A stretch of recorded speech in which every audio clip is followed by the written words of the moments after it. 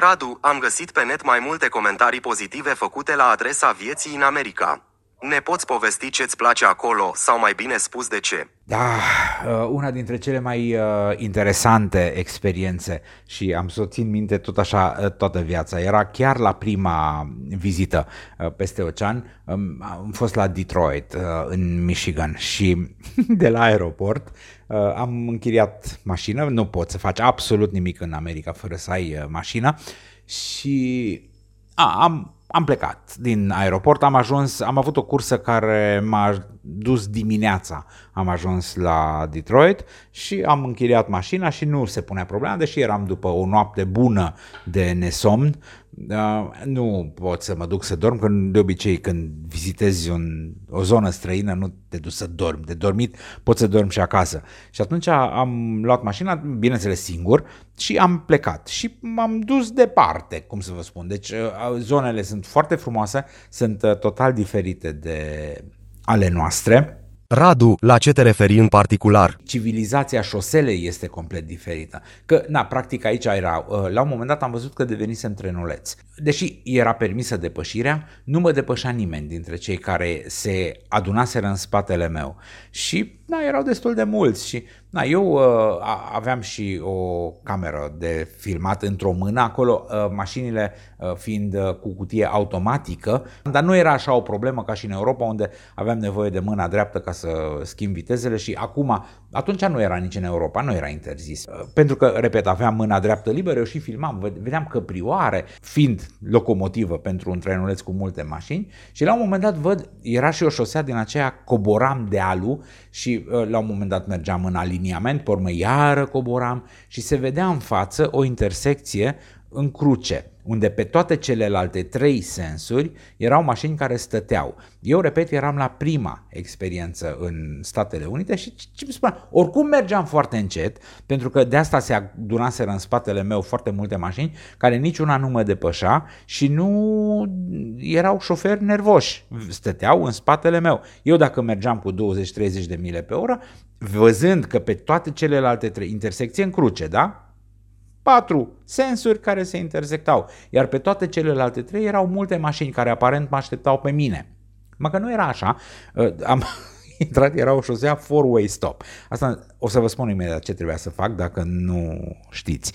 Am trecut, m-am speriat un pic pentru că niciunul din spatele meu nu veni după mine. Atunci n-a mai fost locomotivă sau locomotiva s-a desprins de restul vagoanelor. N-am apucat să înțeleg ce s-a întâmplat, că în spatele meu a venit mașina de poliție și cu girofarurile m-a oprit pe dreapta, a tras pe dreapta. Atunci erau 2 ofițeri în mașina de poliție. Și ce ai făcut atunci? Probabil te-ai speriat. Am deschis geamul și am dialogat cu ei în sensul că nu-i vedeam. Unul nu venea, deci unul era lângă mașina lui și ăstălalt venise să vorbească cu mine, dar nu-l vedeam, trebuia să stau foarte ciudat să mă uit în direcția din care venea glasul. Și am spus să vin un pic mai în față că nu-l văd. Și a spus nu vine el în față, să stau acolo, să țin mâinile la vedere și să-i dau actele. Dați-vă seama cât a fost de spectaculoasă întâmplarea. Zic, bun, numai ce coborâsem din avion. Am închiriat mașina, acolo, asta i-am explicat, la compania de închiriat, oamenii mi-au pus bagajele în portbagaj și undeva în portbagaj trebuie să fie actele și mi-a spus ofițerul, dar trebuie să ai actele la tine când ți le cer să mi le dai. Și zic, bun, împușcă-mă, dar nu pot să fac asta, trebuie să mă duc în portbagaj. Zice, bine, fii atent, dar cu mișcări de lebădă, nu te împiedici, nu faci nimic, am cartuș pe țeavă, te împușc dacă faci vreo mișcare rapidă. Vii în spate. Am verificat, în 2004 fuseseră 5.000 de împușcături după ce au fost oprite mașini în trafic.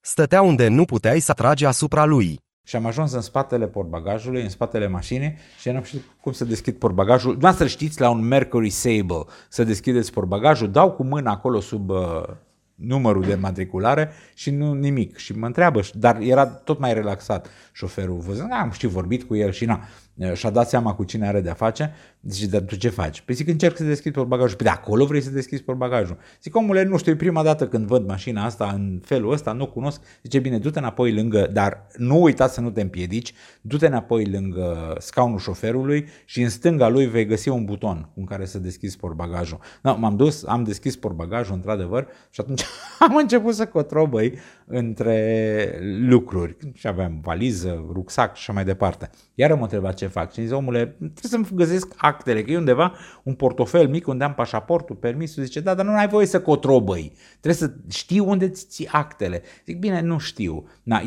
Abia am ajuns, am reluat povestea. Zice, ok, am găsit până la urmă, i-am dat actele de care avea nevoie.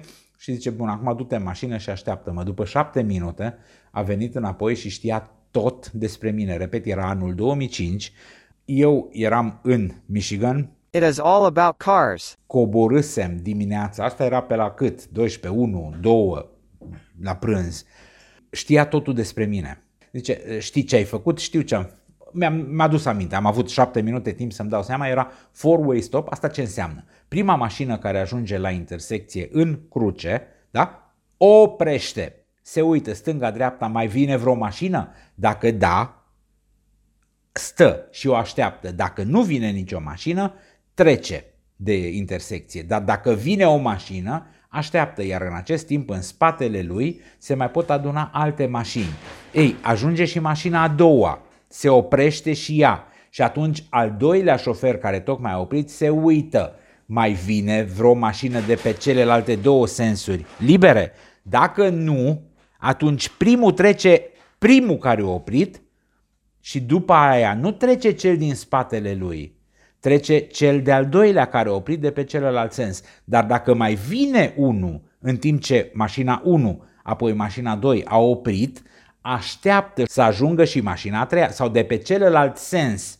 Și se formase astfel coadă pe toate celelalte 3 sensuri, iar eu veneam cu trenulețul de pe sensul 4. Toată lumea aștepta ca eu să opresc. Și atunci ce ar fi fost? Deci în mod normal eu aș fi oprit mașina, atunci trebuia să plece prima mașină, că trebuia să țină minte că este prima mașină, trecea prima mașină, să zicem din dreapta mea, apoi trecea cel din fața mea sau care a oprit, al doilea, apoi al treilea și eu, al patrulea, după care se ține cont de faptul că cel din dreapta, că am zis că ăla din dreapta ar fi plecat primul, mașina din spatele lui ar fi ajuns la intersecția cu four-way stop.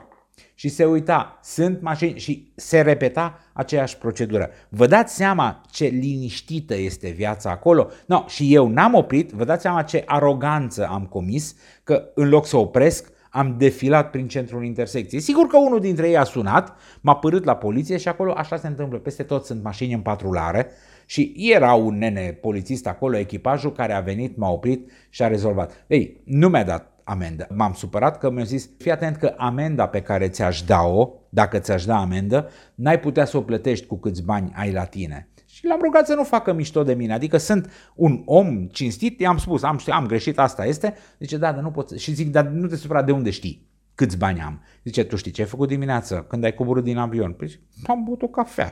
Și altceva ce ai mai făcut? Ei, completasem immigration, formularul, unde am spus unde mă duc, la cine mă duc, câți bani am la mine, cât stau, ce vreau să fac și așa mai departe. El știa, la câteva ore după ce am coborât din avion, știa totul despre mine. Foarte interesant. Înseamnă că voi nu aveți 4-way stop aici. Pare că nici nu vi se potrivește. Statistic, șoferii din coloană și-ar pierde răbdarea după 2,4 minute de așteptare. Bine că știm.